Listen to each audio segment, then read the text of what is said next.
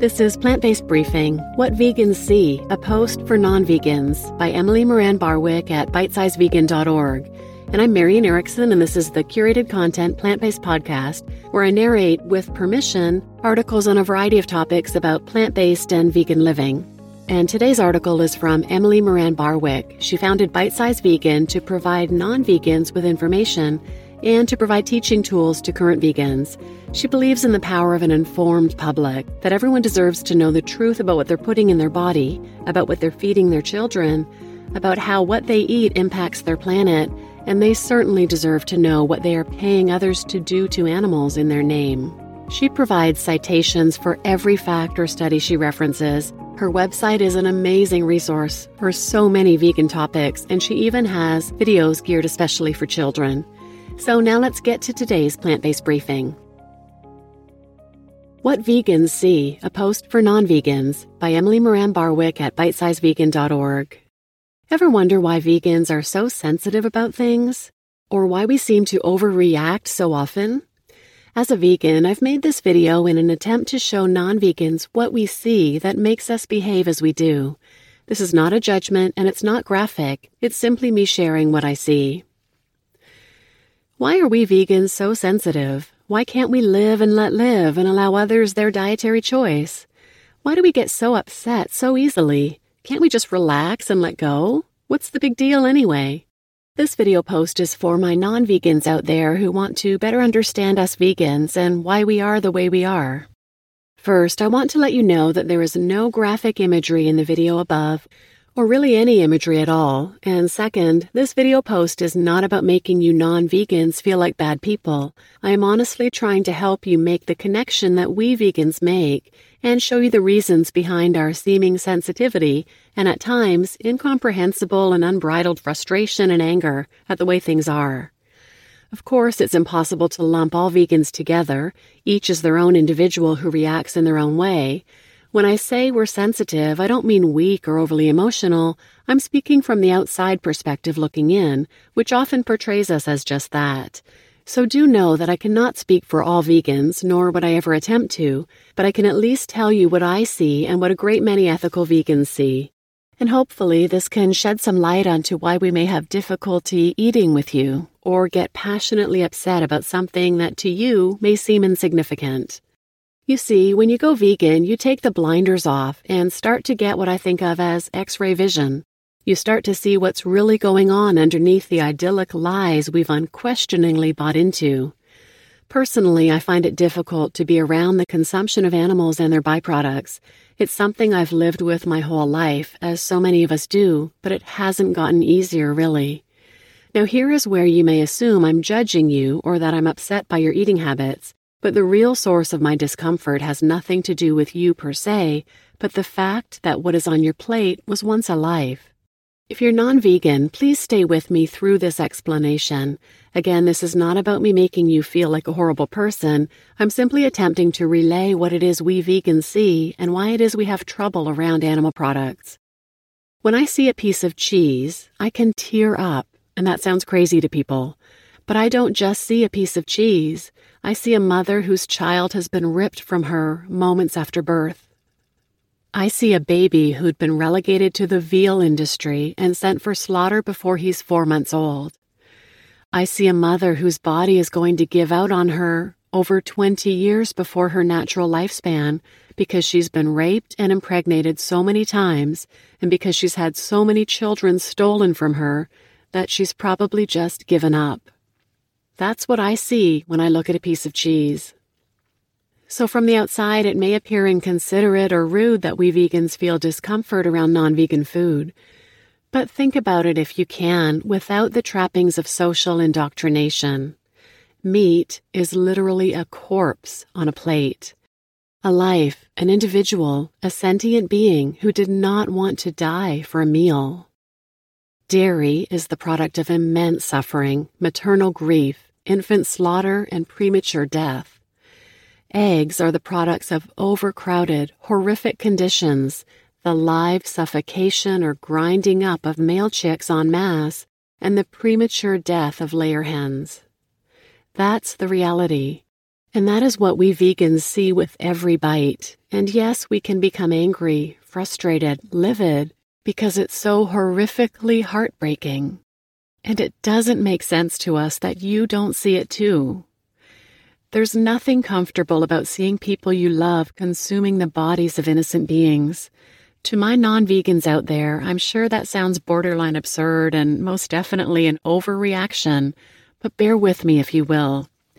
Imagine seeing someone you love harming a child or abusing a beloved dog or cat, or even, God forbid, eating that beloved family pet.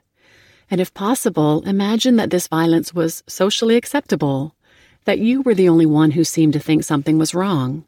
And furthermore, imagine that your loved one who is committing these horrible acts became defensive and resentful towards you for having any issue with the matter. Again, this may seem an absurd comparison, but what is the distinction we make between pet animals and edible animals, if not absurd? It's certainly arbitrary. You see, vegans feel the same love and compassion and empathy for food animals that you do for your pets. And just how comfortable would you be if your pet took the place of the cow, pig, or chicken on your plate? How is it that we are horrified by cultures that consume dogs while we continue to consume beings just as valuable and even more intelligent? We vegans no longer see this arbitrary distinction. We value all of those lives equally. So watching the continued enslavement, abuse, torture, and murder of them is often too much to bear. While all of that is conveniently hidden from view and all you see is cheese, milk, hamburger, pork, what have you, we cannot unknow what we know or unsee what we've seen. So your food item, while seemingly innocuous, is to us the end product of real-life horror. We see the bloodshed, the struggle, we hear their cries, we sense their fear and feel their terror. Just as you would for your beloved pet, were they put through such horrific treatment. And even more so as you would for a human child subjected to such atrocities. The difference is, we don't close our eyes. I hope that this explanation has been helpful. If it seemed heavy-handed, it's only because this is all too real and happening all too often. If you are able for a moment to put yourself in our place and imagine seeing what we see, even if you yourself don't believe it, perhaps that will help you understand why we vegans are so sensitive and passionate, and why we can't stand idly by. You just listened to What Vegans See, a post for non-vegans by Emily Moran Barwick at bitesizevegan.org, and I'm your host, Marian Erickson, and I agree 100% with every word. I see an adorable little child eating an ice cream cone, and it almost brings me to tears. That child has no idea the horror that has gone into that enjoyable little treat for them. And all of this is why I have taken the Liberation Pledge. For my mental health, I cannot be around others eating the products of violence. So the Liberation Pledge is where I pledge to be vegan, and I pledge not to sit with other people who are eating animals or animal byproducts. So I did it for my mental health, but it's actually been really good for my advocacy as well, because I'm able to explain my pledge to people before a meal or food situation, and we either share a vegan meal or we do something else. But it's really expanded my vegan table with non-vegan friends, so it's been great. And it's based on the theory of change behind the banning of Chinese foot binding. The pledge that was responsible for that change took about 30 years for society's opinion to change about something that had been in practice for over 1,000 years.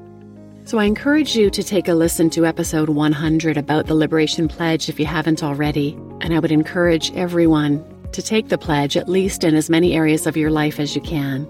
Now, many people will say, it's not going to work, it's going to push people away. I do much better quietly eating my vegan meal alongside people eating flesh because they see that there are good options available. But sadly, what they often see in that situation is that veganism is simply a dietary choice. No big deal. You eat what you want, I'll eat what I want. The pledge, however, denormalizes the eating of animals and their secretions. It's not normal, and I can't be around it.